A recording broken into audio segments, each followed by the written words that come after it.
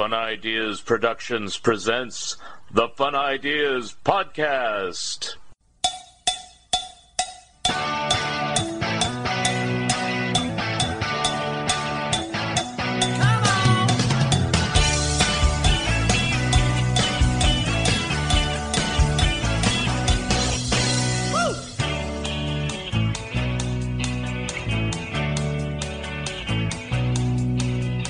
Just another Monday morning, another weekend just flew by.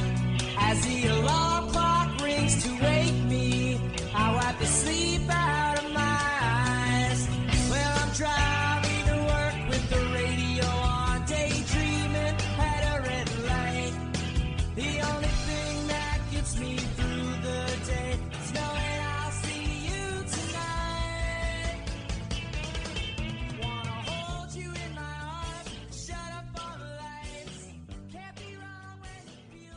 Hi, this is Mark Arnold, and welcome to Fun Ideas Podcast number 142.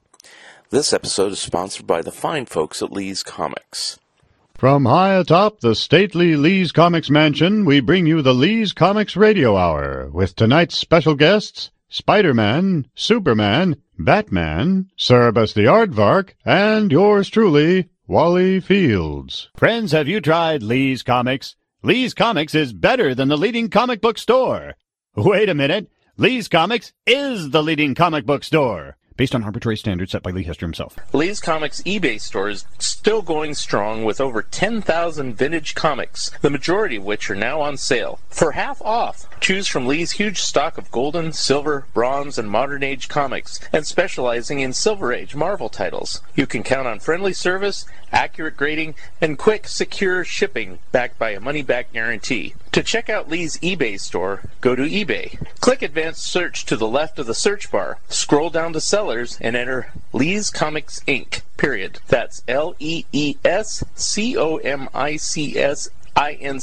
period. Don't forget the period. Lee's Comics is shipping daily with no delays. New items daily. Mention the Fun Ideas Podcast and get a free bonus gift.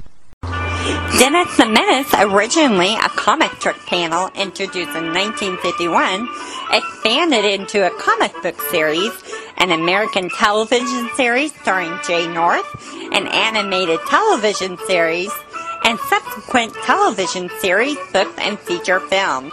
There's even a chapter on the British version of Dennis the Menace and Dennis' longtime association with Dairy Queen and its playground. Pocket Full of Dennis the Menace by Mark Arnold and Fun Ideas Productions explores the entire history of Dennis the Menace and is available now on Amazon and Bear Manor Media in hardcover, paperback, and ebook versions. Order your copies today. Hey Michael, it says here we've written another book about the monkeys. Wasn't the first one enough? Not at all, Mark. Our original book, Looking for the Good Times, examining the monkey songs one by one, was very successful, but only covered half the story. Which half? The group half. Our new book, Headquartered, a timeline of the Monkees' solo years, covers the solo half. Who knew the Monkees recorded so many solo albums? Not only that, but this book covers all of their solo projects, including stage shows, horse racing, running record labels, directing and starring in TV shows and movies, voice acting, and jail. Jail? Did the Monkees go to jail? You have to read the book to find out. You've sold me. Have you sold them? Who's them? Those people out there listening to this. Well, listen to this. This book has discographies, photos, and other information about the Prefab Four, Mickey, Davey, Peter, and Mike, the Solo Monkees, plus another nifty cover by Scott Shaw. Wow, he did our last cover, and this one's equally good. Where can you get this masterpiece? Announcer? That's me. Get Headquartered, a timeline of the Monkees' solo years, written by Michael A. Ventrella and Mark Arnold. Those two guys. It's available in hardback, paperback, or ebook from BearManorMedia.com or from Amazon. Get your copies today. Cool. I'm going to get one today.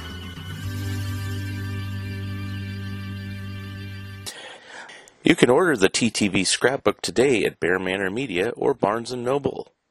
Currently, it is available in hardcover and paperback and will be an ebook soon. Also, it will be available on Amazon and other online platforms soon.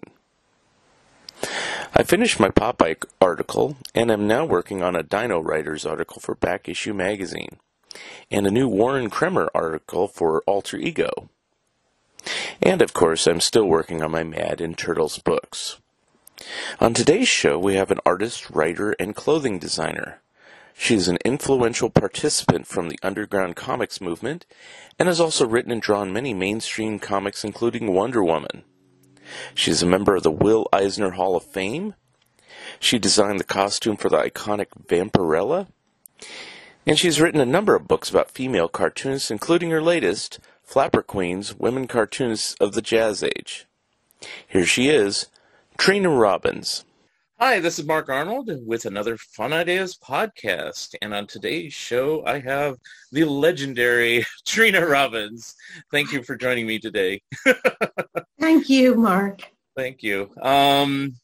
I've interviewed you before. I've met you before. And, it's like I decided for this time, since we're probably going to talk for about an hour, I was like looking through your career and I go, geez, you got so much stuff you've done over the years. I think you know our friend Lee Hester. He runs Lee's Comics, and he's been begging me for years. I've done this for like 3 years. Get Trina Robbins on the show. Get Trina Robbins on the show. So thank you, Lee. Also, another one he was saying is Mary Fleener, and I just interviewed her. Oh my God, yes. Yeah. Mary is wonderful. You'll love her. Yeah, so I interviewed her a couple weeks ago, and so I got her on the show. And since we're talking about female cartoonists, and we probably will continue to do that, considering your career, I interviewed Sherry Flanagan earlier this year. Oh, another one who was truly wonderful, yes. And I admire all of you people. Really love your recent books. I don't have the book in front of me. I have postcards because they're all packed away right now. But, I mean, here's the Flapper Queens. Yes. And Gladys Parker. I got these down when That's not out yet. That's this coming is not out out in yet. May. Okay. No. I thought this one was. Oh, you know what? I'm confusing this with your other book. Sorry about that. One of the other female cartoonists that you did a book on. I have all my notes here. Nell Brinkley? Probably that one, yeah. Nell Brinkley or even Lily Renee. I don't know. You've done a lot of them, and we'll probably. I did a graphic novel about Lily Renee. Yes. Okay. So this one definitely I do remember, but I don't have the book in front of me. So I happen to be down in San Jose for the first time in 2 years, considering this pandemic. I'm up in Oregon now, and I went down to Elusive Comics. Yes. And they have a lot of your stuff there and a lot of your books. And I go, yeah. And Anne's very, very good person and everything like that. So. Yes. So how are you today? I'm awake. Okay. That's how I am. No, okay. I'm fine. I'm all vaccinated, even flu and boosted and everything else. So I'm good. Good. Me too. And if we did this 2 weeks ago, like I think we were originally trying to, I got my flu and booster shot as well because I'm a frontline worker in my real life. And it really knocked me out. I was just like in bed all day, so I wouldn't have done this on a Saturday. Wow. I'm back. Only my second COVID shot knocked me out, even, and really just in a very little way. The day after the shot, I had like 1 degree fever, but I felt it. Yeah, that was like me. The first one, nothing. Second one, I thought, oh, it'll be nothing too. And then it was a delayed reaction about 2 days later. It was something. Yeah, and boy, it was like I had chills, and I kept turning up the heat, and and this is like in April, and it's like I don't need the heat in April usually, and then I get overheated and sweat, and I turn it back down, and it went on for like a day and a half, and then I'm fine, and then I was prepared, so I got my shots on Friday, figuring if something happens, I got the weekend to like relax, and it didn't really hurt me physically. It just made me really tired, so I just napped all day and watched old TV shows and stuff like that. Amazingly, I've been okay. I mean, with the shots, I haven't really had bad reactions. Oh, very good. So how we usually start on these podcasts, I mean, we're just doing a little chit chat here, but this is a weird question to ask you because you've done so many things. So if you can kind of make it brief, tell me a little bit about yourself. And I guess because you're doing writing nowadays, but you've done artwork and you've done clothing design and a zillion other things. How did you kind of break into everything that you do? Everything, huh? Yeah. Well, let's start with clothing. Okay. My father was a tailor, and he taught me to sew, on a sewing machine. He taught me to use a sewing machine. But then, of course, for a long time after I left home, I didn't have a machine because you have to buy them, and I was poor as a church mouse. But I loved clothes, and I could never afford the clothes I wanted. Excuse me. So we'll kind of flash forward to when I was living in LA and married, and my husband bought me a sewing machine for my birthday because he knew how badly I wanted clothes. And I kind of locked, because my father had taught me to use an old-fashioned treadle machine. That's what he used. So I had to learn how to use an electric machine. And I did that by simply locking myself in a room with the machine and not opening the door until I had mastered the machine. And I started making clothes, and I made the things that I wanted to wear, and I just got, as I sewed, I got more and more experimental. I used interesting fabrics, a lot of velvets. I used old laces, just bits and pieces of interesting fabrics, antique embroidered pieces, things like that. And at a certain point, because I had all these ideas, what I wanted to make, at a certain point, I had too many clothes. Your closet can only hold so much. And so but I still wanted to make these clothes. So I started selling at crafts fairs. And also at this point, my ex-husband and I were we were really into the whole Sunset Strip rock and roll scene. Yeah. So I was wearing my clothes to these clubs, and people noticed them and wanted them, including, rock and roll people, musicians and their wives. So in 1966, I left Los Angeles and moved to New York. And the first thing I noticed was that I thought the clothes were very tame, and I knew that I could do better. And I rented a storefront and filled it with my clothes and opened a store, and voila, that's how it happened. And that store was called Broccoli, is that correct? Yes. Now, did you ever think, since the Beatles did Apple, that you were like a influence on them in any way? I doubt it, but we all had cute names, and people, they still have cute names. Now, how did you said all these rock and rollers, and I'll name drop a few like Mama Cass Elliot and David Crosby and Jim Morrison. Did they just come up? Donovan was one, Donovan Leitch, and did they just come upon your store, or did you solicit anybody's? Just froze. Go ahead. Oh, there. Okay. Can you say all that again? Just keep going. Yeah, if we freeze. Okay. Sure. Yeah. What was the question? All these different rock and roll stars and everything, did they just stumble upon your store, or did you solicit their Oh, well, we knew the Byrds. We were very good friends with the Byrds, and David, in fact, was like my favorite Byrd. He was my best Byrd friend. And at a certain point, the musicians just started coming over because the Byrds would recommend them to us or recommend us to them. It was David who brought Mama Cass over, and she couldn't find anything nice in her size. In those days, they just weren't making anything nice in plus sizes. So I made her stuff that was nice. So that all that like psychedelic stuff, that she wore typically, like, say, on the Ed Sullivan Show or things like that? Was that designed by you? Two dresses that I made for her were on the Ed Sullivan Show, yes. Cool. And so when you were born in Brooklyn, so did you move back and forth? Is that what happened? I lived in New York for a while after leaving home, and then I moved to L.A. And lived there from 1960 to 66. Okay. And, excuse me, and then I wound up in New York.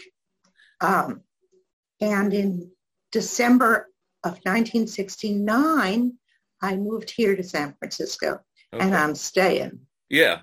And I didn't do as much research about you. I just thought you were born and bred, raised in San Francisco, because I just think of you as a San Francisco person. I've been living there since December 1969, living here since December 69. Well, not exactly here. Now, when you moved to LA or San Francisco, did you have any clothing stores there, or did you just do? No, I just sewed from my own home. Oh, okay. All right. And then how did that parlay into doing comic book art? Were you doing that at the same time, or did you meet people by doing your clothing that parlayed into that, or how did that work? Well, the early 60s, I don't know, when was the Batman show on TV? 66 to 68. Oh, as late as 66? Yeah. Okay. Well, it was like pop art was suddenly really, really hip, and the Batman show. And I realized that all these drawings I had been doing, I just drew for myself, but I realized that all these drawings I was doing were really proto-comics. And I started, really drawing comics. At first, they were very simple, and they were also very spacey. They didn't necessarily say anything, or maybe if you got high enough, they might say something. I don't know. But it was when I got to New York and visited the East Village Other, which was the big underground newspaper for the Lower East Side, which was the hip neighborhood, which I think still is.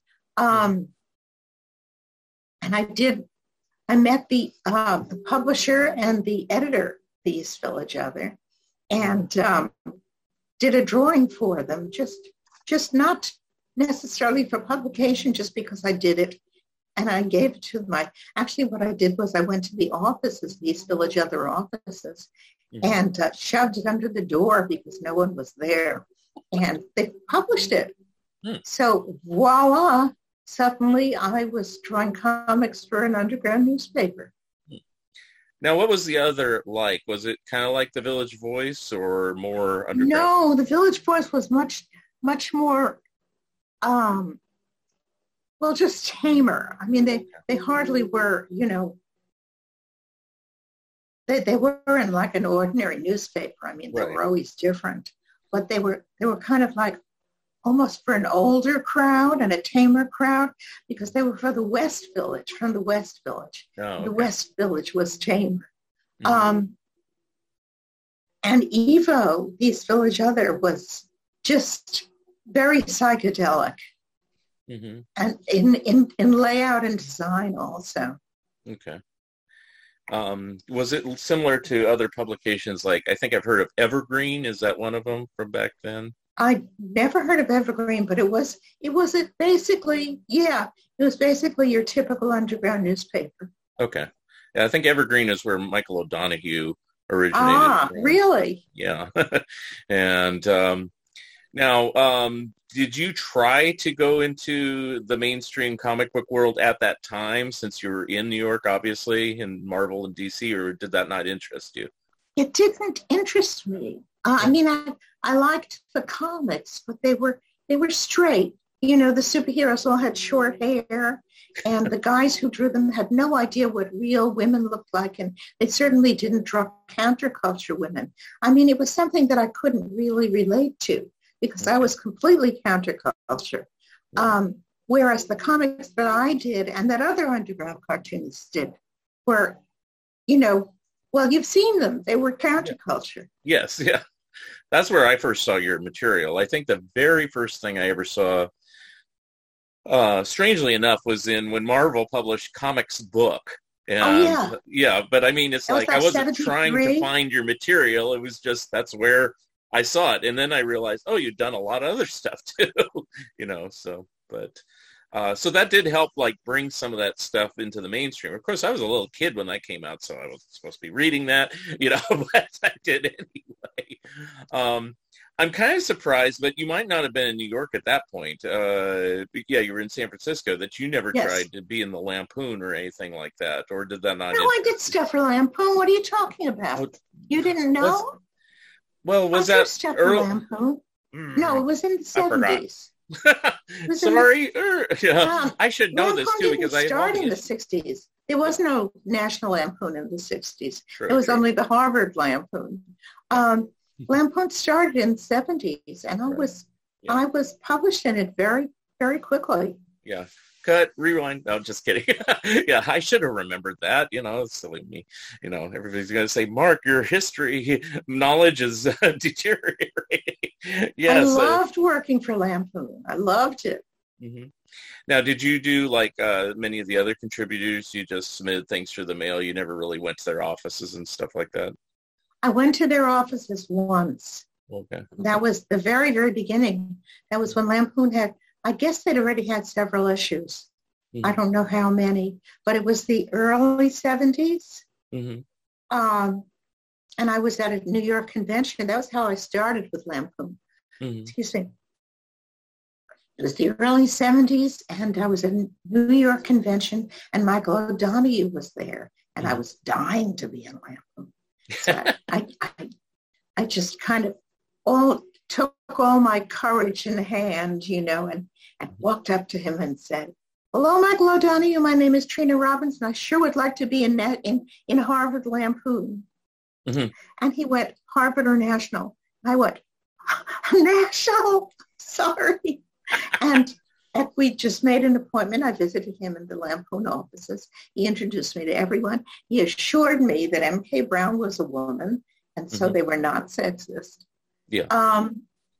And that's how it started. Mm-hmm. And, that's right. You've been in there. I'm doing the same faux pas. You said Harvard Lampoon instead of National. I forgot you were in there. And it's like, no, you were in there many, many times, for some reason, and I have all the issues. I have issues, but I have all the issues from 1970 through the end of the run in 98. I know you were long gone by that point, but it's like, so I don't even know where to go from this, because I'm embarrassed when I always make a faux pas.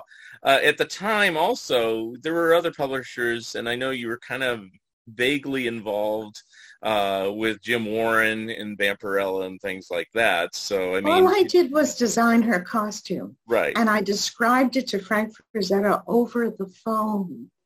And that's how he drew her. Mm-hmm.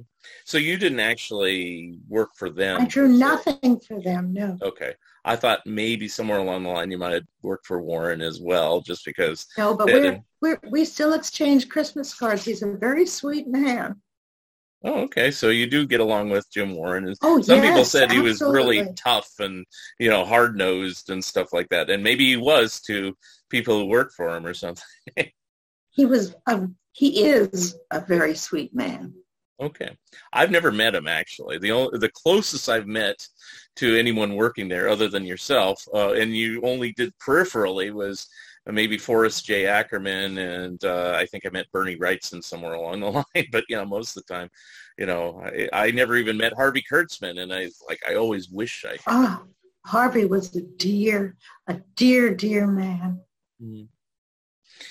And let me see. So I want to talk about your influences a little bit before I talk about your books, because I was looking through another book. I tried to do as much research as possible.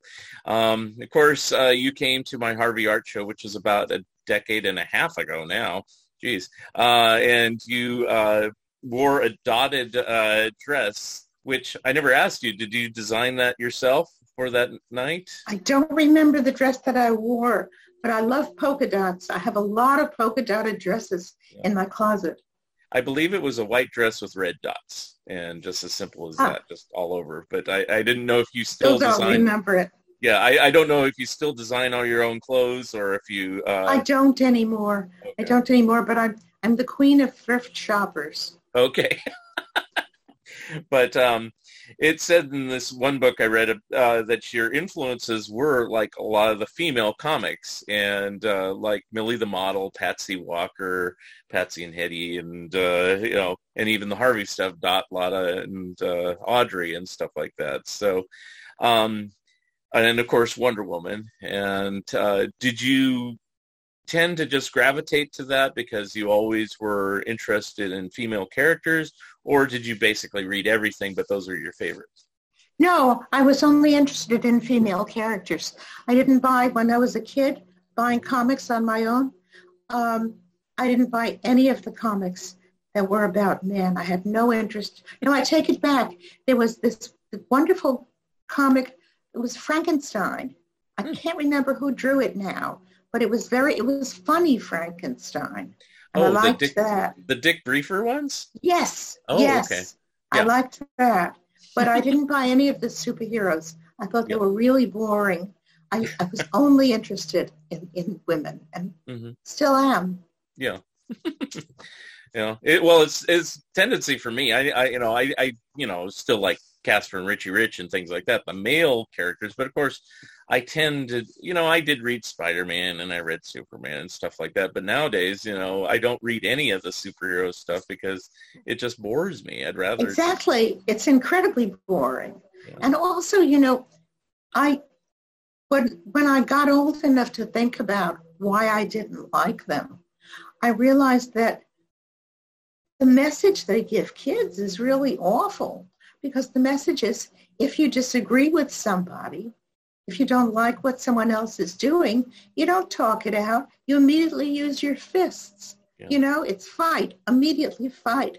And of course, those comics, they're all fight scene, and sugar, Yeah. I think I agree with you. I mean, I think that's what turned me off on it.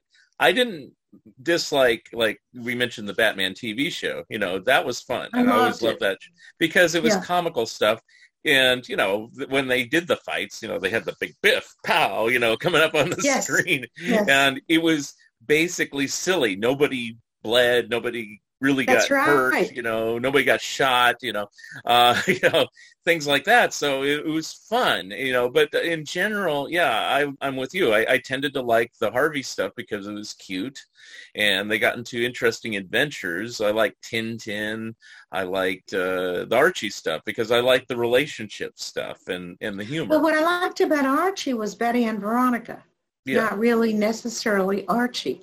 And, I've spoken to other women about what comics they read when they were kids. Mm-hmm. And so many of them said, oh, yeah, I read Betty and Veronica, not Archie. That was before there were Betty and Veronica comics. But still, Betty and Veronica were the big interests in Archie comics. And so they would not say, oh, yeah, I read Archie. They would say, oh, yeah, I read Betty and Veronica. Yeah. I tended to read Archie as a whole, meaning, and for a time, like in the 80s and 90s, I got all the titles. I loved it. So if it was Josie, if it was that Wilkin boy, it didn't matter, Jughead, whatever, I got all the titles. So, but I never had an issue one way or the other, probably because the earliest comics I ever had was a little smattering of everything. I had a Casper comic, I had a Wendy comic, I had a Scooby-Doo comic, I had this, that, and the other, and it's like I never really thought about it that way. And I never really considered myself being a feminist or not being a feminist, but I was always open to all sorts of ideas. And well, I had never heard the term feminist, and I didn't think of I was a kid. I didn't think of myself as a feminist. I just knew what I liked. Yeah. And what I liked was the comics that starred women. Yeah. And doing all that and even drawing what you drew over the years and doing women's comics and things like that, did that propel you into learning more about the history behind it and doing all these? Yes, of course, because you would hear guys say, oh, women never drew comics. And I knew that wasn't true. I knew it. Just like I also knew what other thing was not true was this, well, girls and women don't read comics. And I knew that was bullshit, because I and all my girlfriends growing up read comics. Right. I knew we were in like a little enclave that was different from the rest of the world. Yeah. I think that mythology kind of came out later with the advent of the actual comic book store. Once comic book stores came in, the mythology, which was actually true for quite some time, that only boys or men, enter those abodes, as it were, came true. But yes, I don't know. Did women get into? You can tell me more than me. Did women get into collecting? And I mean for like profit, as much as boys did, or not. Well, when I was a kid, none of us got into collecting for profit. Right. We didn't know about that. In fact, I still don't know if my school was unusual or not. But in my grade school, elementary school, which was a K-8, on the last day of school, all the kids would bring comic books to class, and they would trade comics and read them. That was what we did on the last day of school, and it was completely approved of. Mm-hmm. Wow. I know from talking to my dad. My dad's still around, and he's around your same age, and he said, you didn't collect comics per se. I mean, you traded them. That's what you did. And if you ever saw them like in an antique store or junk store, they were a nickel. That's what they're worth. They weren't worth thousands of millions of dollars. Exactly. Yeah. And the last thing my dad collected, he stopped when he was a teenager, was the original Mad in the early 50s. And once Mad turned to a magazine, he got the first one, and he didn't like it as much as the comic. It wasn't as good. It was never as good as the comic. Yeah, so he just said, I'm done. I'm 17 or whatever. I'm done anyway. And he gave them all away. With me as a little kid, I go, you gave all the Mads away. They were wonderful, but I didn't save them either. Yeah. You just didn't. Yeah. And, since I grew up in the early 70s where, I was born in the 60s, but in the 70s when I found out, these are worth money, then, I was saying, didn't you want to keep them? I was like, they weren't worth anything. And I said, but they're funny. Wouldn't you want to keep them for that? And I read them already. That's enough, It's like, I think one of the worst things that happened to comics was saving them so that you could make lots of money on them. That's a terrible thing. Comics are to read. Yeah. But I'm just surprised. Like, I probably would... I always think that I would have done this, is had I been around when Mad originally came out, I would have kept them, not for value. It's just, they're really funny, those Kurtzman ones. And of course I've since collected all of them. And, the last one I needed was issue number 1. And the aforementioned Lee Hester, he says, you should get issue 1. And I go, well, I have it in a reprint. I have it in the Russ Cochran volume. I have it in a magazine. I don't need it. And he goes, nah, you need it. You need all of them. And he convinced me to pay it over time. And it's the most I've ever paid for a comic book, which was $400. And I'm like, oh my God. No, I am fine with the reprints. Yeah, I was fine with the reprints too, but he just said, you gotta get it.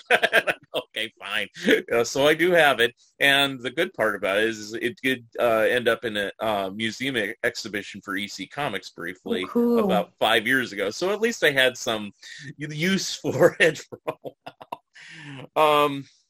So let's continue on with some of your books. Which was your first history book? Was it just the general women in comics? Women and the comics. Yeah. Co-written with Kat Ironwood. Okay. She's a wonderful person, too. That was 85, I think. 86, maybe. Mm-hmm. And when you did that book, was it difficult? I mean, there's a few people that were around and we knew about, but was it difficult finding research about them, especially in the pre-internet days? It was very difficult, and a lot of the research we found turned out to be incorrect. There were no computers. Well, maybe they were, but they were those huge things that took up a whole room and punched out code, Right. So there were no computers for us to use for research. And research was very hard. And like I say, a lot of us turned out to be incorrect. There was a group in Los Angeles that were fans of illustrators. And each one of them would put out a kind of like a folio about specific illustrators. And there was one on Nell Brinkley, and it was completely wrong. They even got her hair color wrong. Wow. And so how did you end up getting the correct version of her life? Wow. Well, the Nell Brinkley story is just, it's an example of the fact that I think there's a comic goddess, and the comic goddess is looking over me because of the way must have been like the middle 90s when I finally got a computer. And a friend of mine forwarded an email. I never found out where she got the email, but she forwarded it to me. And what it said was basically, my mother was a Nell Brinkley fan all her life and saved all her Nell Brinkley pages. And she has passed away, and her stuff is piled up in my garage, and I would like to give it to someone who knows Nell Brinkley. Wow. My God. So I emailed her back, and I said, I know Nell Brinkley because all I knew was that she was a woman, and I had some examples of her art, but not what I later got. I said, I know Nell Brinkley, and I would love to be the recipient of this collection, but I have to warn you, I'm a writer, and I'm very poor. And she said, oh, no, I wouldn't dream of charging you. I want you to have this. Oh, very cool. And she drove it over. Now, she could have been, this is the computer, this is the internet. She could have been anywhere in the world. She was like a 20-minute drive away from where I lived in San Francisco. And she brought it over, and it was this huge pile of really neatly filed scrapbook with plastic pages, pockets inside where you put the art, very neatly put together. And this woman, her mother, who was the Nell Brinkley collector, had things that she had written. She actually did Nell Brinkley's horoscope. Wow. So her daughter gave me everything. And I just sat there on the floor, surrounded by all this stuff, just amazed at what I had found and what this wonderful woman has given me. And every time I have used Nell Brinkley in my books, I always talk about Gail Hegeland, who was the woman whose most of the Nell Brinkley stuff that I got, but all had belonged to Gail Hegeland. Wow. When I was doing my research and reading this stuff, I was even talking to her because I knew she must be hovering around. It's just saying things like, oh, you were right. You're absolutely right. How did you know? And, it's just incredible. Did you find out how she became a fan of Nell's?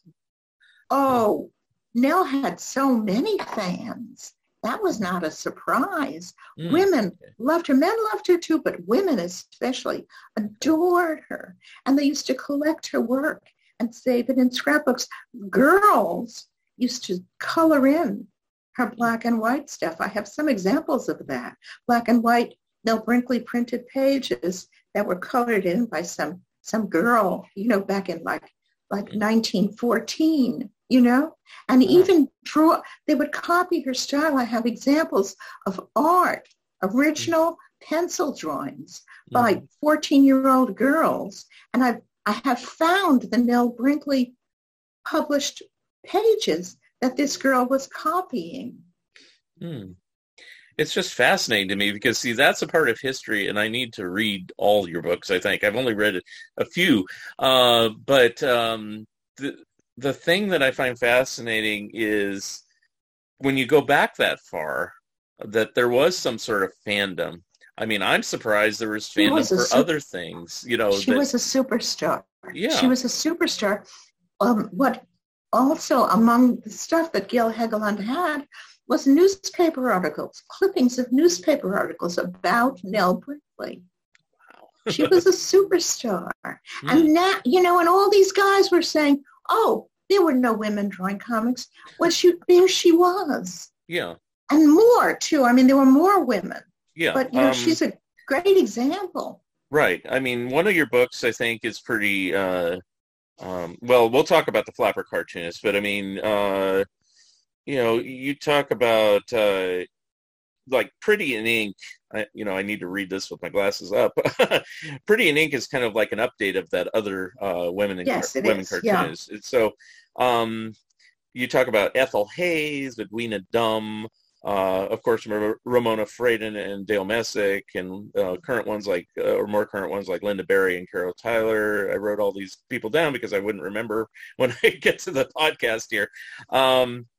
The more recent ones, obviously, you can just call them up and say, hey, how's it going? What, tell me your history, like I'm doing with you. But I mean, some of those other ones, were they as similarly difficult to get the research one on the older ones like that? Or did you have stroke of luck? Not once God bless the internet and computers, for some of them, I just researched, you can see old newspapers, you can read old newspapers, on your computer screen. Your local library probably has all of these old newspapers for you to research. Right. And of course, there's that website, I don't know if you've used it, thenewspapers.com, which has the archives that way. That helped me for my Chipmunks book because there wasn't a lot of stuff written, strangely enough, in books about Ross Bagdasarian, but on old newspapers, there it is. It's like, so it's funny that nobody else ever does the research. And let me ask you this, and I think I know the answer. And there's a similar book, and I interviewed this man as well as Ken Quattro when he did his recent book, Invisible Men. Yes. Do you enjoy discovering this stuff? I would assume so. Oh, of course. Are you kidding? It's so exciting. Mm-hmm. I mean, when I was writing, really the first one, I think the second one, which was called A Century of Women Cartoonists. And at that point, I had a computer and I had the internet, even though there was much less in those days than there is now on the internet, but still enough. And I discovered that, let's see, what was her name? Not Ethel Hayes. Something I can't think. Can you hold on 1 minute? I'm just going to look her name up. Okay. I'll be right back. All right. That's fine. While we're sitting here, yes, I just want to let everyone know to go out and buy many of Trina Robbins' books. Are all excellent reads. They're very historical, very, very well researched, and very well thought out. So if you want to know anything about women's history in comics, I'm giving you a plug here. Okay, who is it? Grace Drayton. Okay. Who was one of the very first women cartoonists, started in about 1903, was incredibly prolific, drew until she died in 1946. Well, what I discovered was that Grace Drayton was not the only one of her family who drew comics, but her sister and her daughter also drew comics, and that they all drew in a similar style. Wow. And when I made that discovery, I just was so excited. It was like, it's archaeology, Yeah. I've had similar experiences like that. So I assume as a fellow historian, you would have had similar ones, but it's fun to hear you say, yes, And, I always wanted to be an archaeologist when I was a kid. It was one of the things I wanted to do. And I am an archaeologist. Yes. Which leads me to ask, since we're kind of discussed everything now, what did you want to be the most, or did you want to be all these things and you ended up being a clothing designer, a writer, an artist? Did you want to be all those things, or was there one specific thing you Okay, I wanted? definitely wanted to be an archaeologist. I wasn't thinking in terms of comics, but I wanted to write books and illustrate them. And that really is what comics are. I think those are the two things I wanted to do. Did you ever want to be an archaeologist in the sense of, like, excavating? Yes. Yeah. Yes. Okay. I wanted to dig in ancient Egyptian tombs. I wanted to find lost kings and queens. Yes. Did you ever do anything of that in your lifetime? Never. Oh. Never. But I'm sure you've read about it probably and watched TV shows. Well, I read. I was an omnivorous reader. And I still am an omnivorous reader. As soon as I finish one book, I start another. I'm always reading. Mm-hmm. I discovered ancient Egyptian history and mythology, and I loved it. Like in school, they taught us a bit of the Greek and Roman gods. Later when we got a little older in high school, we read the Odyssey. But that wasn't just interesting. For one thing, I didn't know that they actually painted their statues because the paint has all disappeared. So I just saw them as they're just white and boring, and all dressed in white sheets. And it wasn't as interesting, but then I discovered ancient Egypt on my own, not in school. And it was incredible. The colors are so incredible. And I just loved it. And I wanted to dig up ancient tombs, definitely. Was it always the art, like, say, the hieroglyphics and things like that on the wall that attracted you? Yes, or was it just everything? It was the art, certainly. Mm-hmm. So, now, other things that you've done based on all that is you've actually done some histories of women that aren't artists, but That's right. Prominent women. How did those come about? I think Amelia Earhart was one. I'd have to look. No, I didn't do Amelia Earhart. Oh, I thought you did. Bessie Coleman. See, everyone knows Amelia Earhart, but and not that she isn't incredible and wonderful, and But I know which one you did. I'm sorry, you did Hedy Lamarr. I did do Hedy Lamarr. That one you did. Yeah, I wrote these things down, and I probably wrote it down wrong, but yeah. And Bessie Coleman. Yeah. Who was that one was illustrated by Ken Stacy, who's a wonderful cartoonist, right. Canadian. And she was a black stunt pilot. So how did you find out about her? The first black woman to get her pilot's license. And she had to go to France to get it, to learn to fly, because they wouldn't teach her in America because she was black and because she was a woman. They would not teach her. So she had to do it in France. Wow. And just in order to survive, she became a stunt pilot. And she flew the only planes she could afford, which were really outdated. And one of them, something went wrong with the steering or something like that. I forget now because I don't have the comic in front of me. And she fell out of the plane. They didn't have safety belts. They didn't have them. They didn't think of it,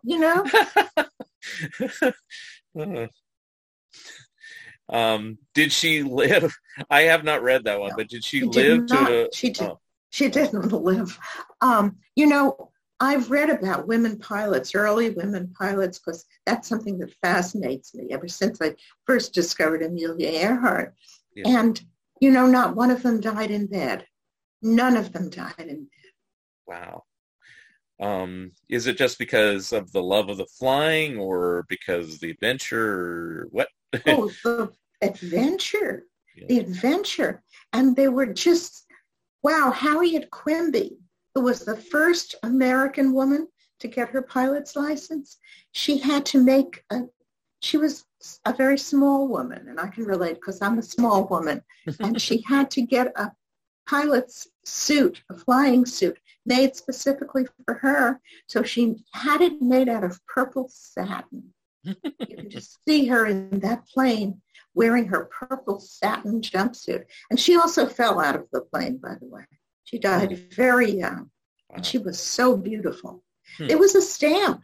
There was a postal stamp for her, I think, in the 90s, maybe the 80s. Mm-hmm.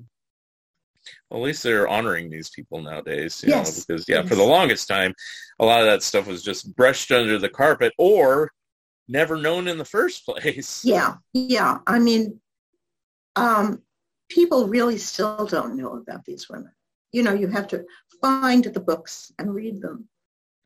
Has there been any women, cartoonists or otherwise, that you discovered completely on your own? I don't know if that's possible, but I mean that there was like really nothing about them, but you found it in some sort of archives. Would that be Nell or would that be somebody else? That there wasn't anything and you could say, I discovered this person or rediscovered this person. I'm not sure. I mean, because if they were published, there was stuff known about them, you know. They weren't completely unknown. I kind of rediscovered Lily Renee. Mm-hmm. Nobody knew I thought she was dead. I thought she'd been long dead until I got a email from her daughter saying, hi, this is Lily Renee's daughter. I knew that my mother had drawn comics when she was younger, and so I wondered if there was anything on her in the internet. I looked her up, and your name kept popping up. And I was, oh my God, I was so excited. Oh my God, Lily Renee is alive. It was fantastic. So I wrote an article about her. I interviewed her and wrote an article about her for, I think, the Comics Journal. Mm-hmm. And someone read it, and it inspired them to interview her and write an article in Newsday. And soon everybody was writing about Lily Renee. She's still with us. She's 100 years old, lives in New York. Mm-hmm. And Ramona Freydon is still with us, too. Was she like 90? God bless her. I think she's 95. 95, yeah. I was saying 95, 96, somewhere around there, yeah. Still drawing and so good, so good. Yeah. But yeah, it's like, well, it's just kind of a funny thing that I've noticed, which is a good thing, it's like a lot of people who are artists tend to live very long lives. Like when I interviewed Mary Fleener recently, we discussed her mother for a while. Can you hold on just a minute? Sure.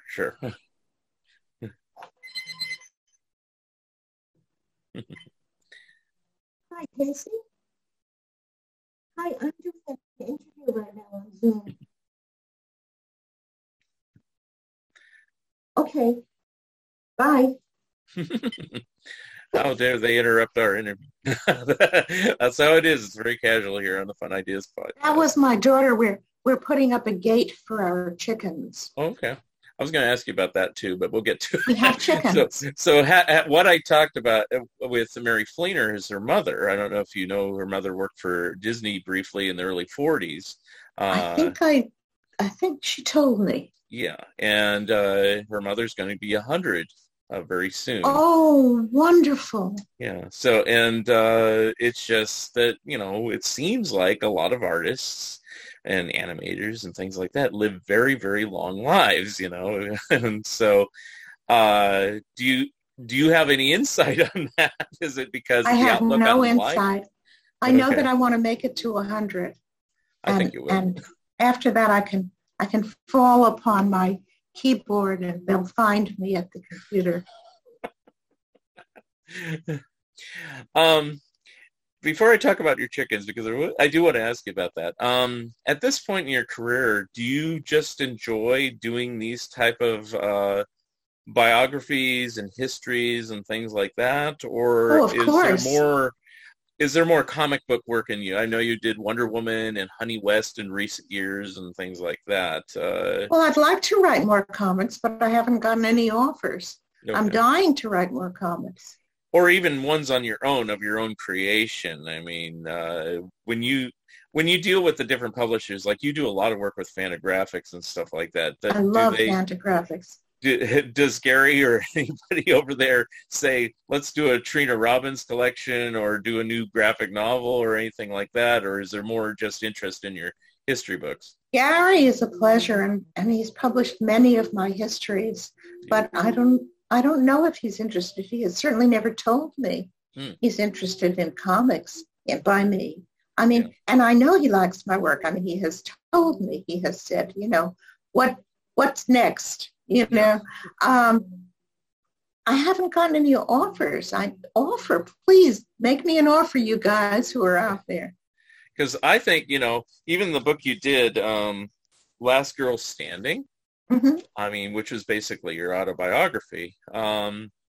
I would love to see a graphic novel version of that. I mean, because like I said, going into this, your life is so varied and fascinating. I don't know where to begin. I mean, that's what I would request if I was a publisher and had the money to do it. I'd say, do your life story in a graphic version. I'd have to draw it, and I'm really not drawing anymore. Oh, okay. I think that's what I was asking. I mean, do you do any sort of artwork or drawing much anymore? You do just more doodles writing. When I'm on the phone. Okay, so I think that's what I was really driving at, is more drawing than actual writing. I mean, obviously you're writing because books are coming out. Yes, and I'm still writing comics. I just, like I said, I haven't gotten any offers. Mm-hmm. Okay. Well, I mean, going back to that suggestion, would there be, if somebody was to illustrate your life story, let's say, who would you like to do it if you had dream casting? Of course, it'd have to be somebody around. You couldn't say somebody that's passed. Well, I've worked with Ann Timmons a lot, and she's so good. I always felt that she draws like me, only better. Mm-hmm. So she is somebody I would definitely think of. Very good. Okay. All right, going from there, because one of the reasons we had to plan this on a morning time is you mentioned you had to feed your chickens. And yes. I thought, to be honest, when you first said that, I thought it was kind of a joke or something. And I go, what? And then, no, you really have to put your chickens to bed and things like that. In the backyard. So what... Do you have tell me your situation with your animals and things like that. My situation with my chickens. We have a hen house for them, a little hen house. There's only 2. It's a very small backyard. And my daughter, Casey, did the research and discovered that really we couldn't have more than 2 chickens in such a tiny backyard. They're dear things, and they give us eggs. One of them, Esther, is an Easter egger, Esther the Easter egger, and she produces colored eggs. Would you like to see one? Sure. This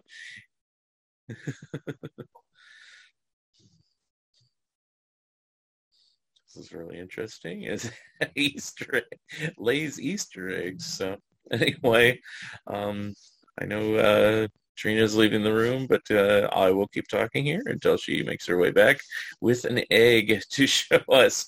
If you're on the video podcast, I'm sitting here talking to you. Oh, there it is. Can you see it's blue? It is. Wow.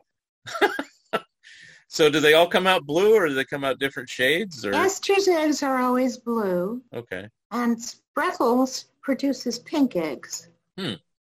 Is there a reason for that that you know of, or different chickens produce different eggs? Okay, because I know like hummingbirds and robins or whatever, the blue. Oh yes, robin's egg blue, of course. Yeah. Well, Esther the Easter egger gives us blue eggs. Interesting. I guess I don't see those for sale. I usually see white or brown. No, so. Probably if they were to sell them, they'd probably charge an arm and a leg, because everyone would want colored eggs. Yeah. I assume if you're eating them, they taste the same. They taste the same. Yeah. But they're just so pretty. They taste like blueberries. No. And let's see. Do you have any other pets or animals? I think you mentioned cats. I have 2 cats and a goldfish pond. Oh, okay. Very cool. And you're still with Steve Leialoha after all these? Yes. Yeah. How's he doing? He's doing great. I brought him coffee at 10 o'clock to wake him up. He works late at night and he sleeps late. Is he still producing comics at this time? Oh, my God, yeah. He's currently inking. Fables is coming back. Oh, okay, and cool. He's currently inking the next issue. Very cool. I'll probably have to get him on this show next. You do. And let's see, is there any other things? Let me go through my list here, and I just wanted to ask you about a few books. This one I did read from years ago, and From Girls to Girls. I don't know how to pronounce because it's for me. I just always call it From Girls to Girls, but it's girls. Sure. How did that book come about? I mean, it's the same type of thing, but I mean, it's a different take on women history. Well, I wanted to write about all the books because those were the days when I wrote that. I think it was the 90s, was it? Yeah, it was 99. That's when they were. That was the height of the no women reading comics, but girls don't read comics. I mean, it was incredible. It was like a myth. One of the things that they said, it was also about TV shows, that they said, well, girls will watch animated Saturday morning animation in which the heroes are boys, but boys won't watch animation in which the heroes are girls. Again, bullshit. Girls were watching animation where the heroes were boys because there was no animation where the heroes were girls. Yep. And girls weren't reading comics because there were no comics for girls to read. If there are comics for girls, they'll read comics. And that was so that I talked about all the comics there had been for girls, all of them, and that they had been so successful until really the 60s when Marvel and switched to superheroes, and slowly the girls' comics just died. And that's why girls weren't reading comics. Yeah. So I wanted to write about that. So I wrote about that. Yeah. I mean, I've never had a problem with it. I don't know if I'm unique in that way, but I mean, it's like... Of course you're not. No, of course you're not. Yeah, but I mean, it's like when I was a kid, I read Wendy as much as Casper. I read Little Lulu. I read, Audrey. Yeah. Who's the other ones? I read Nancy and Sluggo. I'm trying to think of girls, and if there was a girl character, it was, I was always fascinated with Dennis the Menace and like Margaret in there, and it's like, but I never shied away. I bought Wonder Woman comics too, and things like that.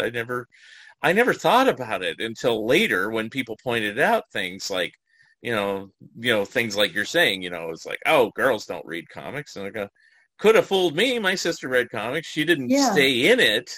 But, now that she knows that I write all these books and everything, she's kind of fascinated by it.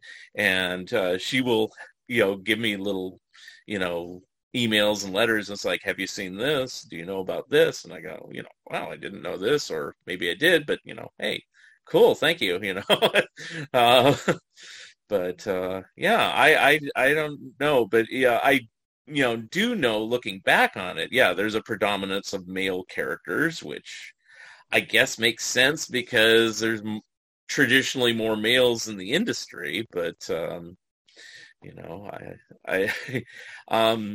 now you said you didn't go to the big two or any of those standard comic book publishers because you're more counterculture and things like that.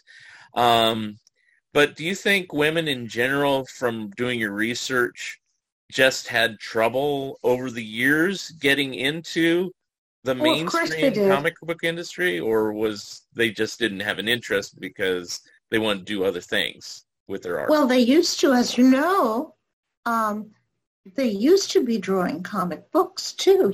During the war, when the men were all fighting, the women, in every field, from driving trucks and buses to building ships and planes to drawing comics, the women entered the field, and they were fine. They were good artists.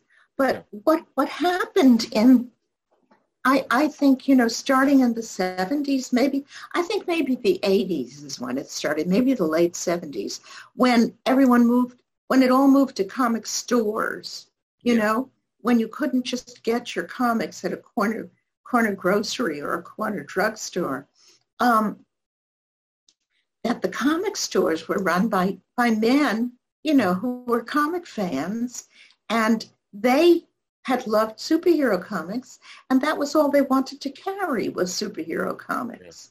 And if you can't find the book then you're not going to read it, obviously. That's true. And then they're going to say, oh, well, girls don't read comics. Well, they weren't carrying the comics that girls liked.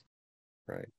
But I wanted to ask again, it's like I said, you didn't try to go to Marvel or DC or anything like that, no. Because the kind of, but do you know of women that had any sort of oh, you can't work at Marvel because you're a woman? Did you read or hear of any stories of that during the 50s or 60s or anything like that? No.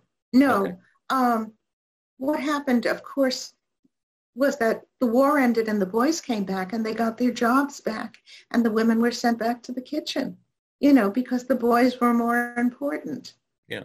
Well, that actually happened again, for black men as well, because in that Invisible Men book, when I was interviewing Ken, he said that exact same thing, is that they actually came in during the war, and then after the war, it's like, we don't need you, bye-bye, Yeah, that's right. A few stayed in, but most didn't, or they had to find other avenues for their art, like advertising or something else, or painting or whatever, it's like, so... Did any women stay in from the World War II time? I mean, no, of course we're saying Ramona and people like that, but I mean, any others that I'm not remembering at the moment? Well, Ramona was post-war, as was Marie Severin. I thought she was in during World War II. She wasn't drawing during the war. No, she's not that old. Okay. I know Marie Severin came in. Let's see, who else is in there? I can't think of any right now, but have you heard any stories from Marie Severin or anybody like that? I'm sure you talked to her that said that was difficult getting artwork published or anything like that. It's like, this is a boys' club or anything like that. No, Ramona and Marie didn't have any problem.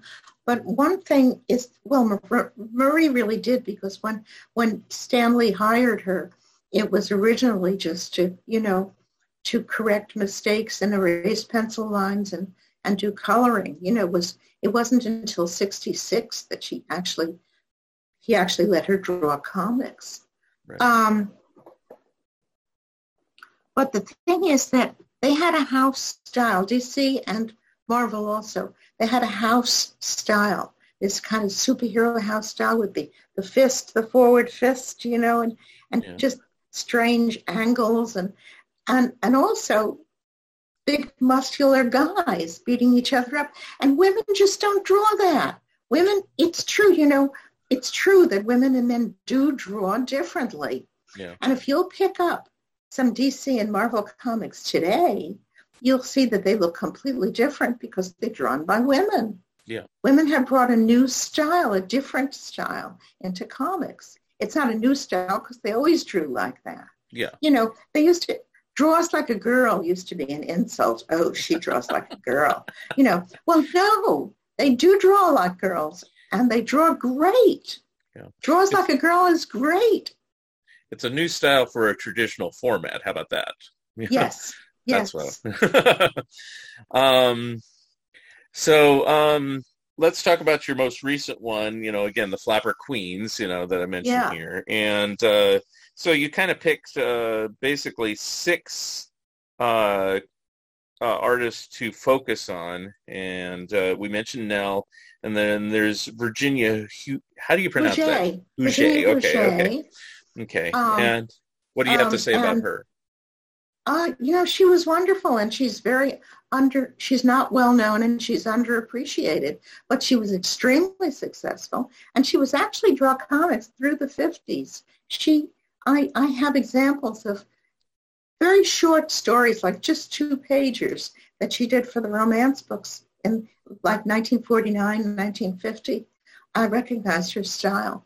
She was great. And people just don't know about her. She's the most underappreciated of the Flapper Queens. Mm-hmm. And then Edith Stevens was one. Yeah. Now that was, like I said, there is a goddess of comics who hovers over me. I received mail from her grandnephew, who had read my books on women cartoonists, and he said, you may not know about my aunt, my great aunt Edith Stevens. Mm-hmm. And sent me examples of her work, and I said, oh my God, she's a riot. I love her stuff. And I love the fact that she was called the Kate Smith of the drawing board, too, because she was a little tubby. Mm-hmm. So, it was great to feature her in my book. Mm-hmm. And the next one. And of course, Ethel Hayes, who, that was the next one I was going to ask. They look at her work and they go, oh my God, she's incredible. Why did nobody know about her before? I would have done a whole book on her, but I don't have enough information. I can only write about women, Yeah, that was going to be one of my questions is like, would any of these be able to fill out a whole book if you had enough information for it? No, except of course for Nell Brinkley, who, I did a book on her. Yeah. And that's why I put them all together in the Flapper Queens, because they were wonderful, but I didn't have enough for an entire book. And then I'm missing one, so you'll have to correct me, but I have Eleanor Shore. Yeah, she's really interesting because she started in the teens and she was drawing like Nell Brinkley. There were a whole list of women who were all inspired by Nell Brinkley and drew in that style. Beautiful Art Nouveau style. But by the 20s, she had developed her own style, which was very Art Deco. And the stories are very cute and funny, too. They're about this one specific flapper who wears her father's clothes. She wears his bathing suits and his socks. And it's very cute. And her father, of course, is this little bitty man. And she's this tall, gorgeous flapper. Now, other than in your books, where's the best place to see a lot of their artwork? Which magazines and newspapers? My work is the only place to see there, unless you can dig up, old newspapers. I'm the only one who has reprinted them. Oh, wow. Okay. So that's a really appreciated by me, because I always like, I've always said this about other people who do comic art history and stuff like that. It's like, you did the book that I either say you did the book I wanted to do, or you did the book I didn't want to do. But I wanted, and you do the books that I don't necessarily, it's not that I'm against women comics. It's like, I just don't know enough about it, and you do it so well. It's like, those are the books I want to get because you've done all the research, and now I can just take it and read it. And I love research. Yeah. That's the whole fun of writing them is the research. And that's why I do for what I've done, Harvey Comics, Archie Comics, and things like that. It's like I hope to bring something to the table that somebody hasn't been able to read or see before. I'm sure you've seen Leslie Cabarca's book, The Harvey Girls, right? Oh yeah, yes. I have. I wrote the introduction to that. Yes, I remember that now. Now that I wrote the introduction to one of them. I think it was a Hot Stuff book of the series, strangely enough, because I'm not the hugest Hot Stuff fan. I like Casper and Richie Rich more, but hey, I love the Harvey stuff, as you know. So, and I did find, doing my research on, I don't know if you ever saw my Harvey Comics companion, but weren't too many female artists there either, but there's some inkers, and that was where they tended to be. Is that where a lot of women were in comic books as well, as just inking? Inkers? Yeah. I think that it might have been easier to get a job inking than drawing. Mm-hmm. Because I can't think of all their names. Jacqueline Roche, I think, is her name or something. She did a lot of the inking during the 50s and 60s. I'd have to look up my list. It's all in my book. But, I might send you a list and say, hey, here's your next book. Can you do something about these women? So anyway, what are you working on now at this point in your career? And that is being designed right now and is going to be out in May. And then I may be doing something. I don't want to talk about it because that's a jinx. Yeah, I agree with you. Things like that. And of course, if somebody gives you the offer to write just, comic books. Yes, yes. I want to write another graphic novel, please. Yeah. I did, I think, is it the Honey West one, the last one you did, or have you done something since? Might have been the last one I did. Okay. Yeah, that was about 6 or 7 years ago, I think, maybe longer, So, I guess that's all I have really to ask you for today, but, it's like I could just keep asking you questions about, people you've met, books you've written, articles you've seen and all that stuff. But I mean, I always try to end the show with basically, if you're making any public appearances in the next few months. I know pandemic has kind of slowed things down, and how people can contact you, websites or anything like that. I'm on Facebook, and you can ask me to friend you, but you have to remind me that you saw me on Mark Arnold's blog, because I don't just friend anybody. I have to have some connection. Mm-hmm. Well, I'm on Facebook. I don't have a website. I had a website many years ago, and the Russians stole it. I don't really know if the Russians stole it, but somebody stole it. Yeah. Okay. And any personal appearances in the next few months or in the next year? I am in December, and I think in February. I'm going to be at conventions. Just a minute. Let's see where they are. Okay.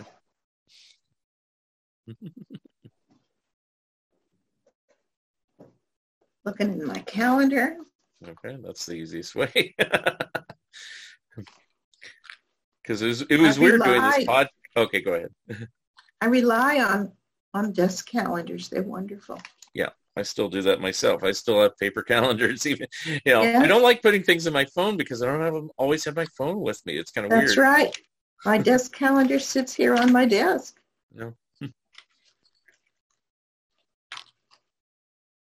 And you have to charge it up, it's like, the desk calendar, all you have to have is the light, open it up. Yeah, there it is.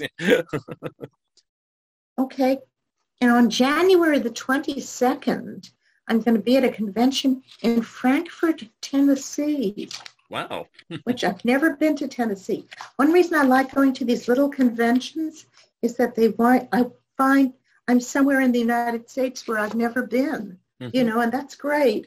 And I thought I had said I'd be in something in December, but I don't see it here. Maybe it's postponed or rescheduled. That's happened a lot. That's happened a lot. I mean, when I started doing this podcast in 2018, I interview various people. I don't interview people in comic book world, but I interview people in music and everything else, but just pop culture stuff in general. But they'd say, "Oh, I'm going to be here. I'm going to be here. I'm signing here. I'm playing here."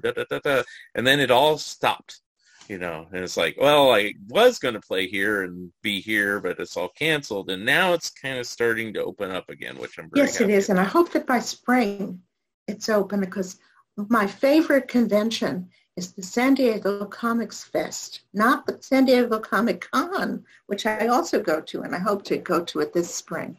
But the Comics Fest, which is this much more user-friendly convention in San Diego. And that's usually in the spring, and I really hope to go to that again. Yeah.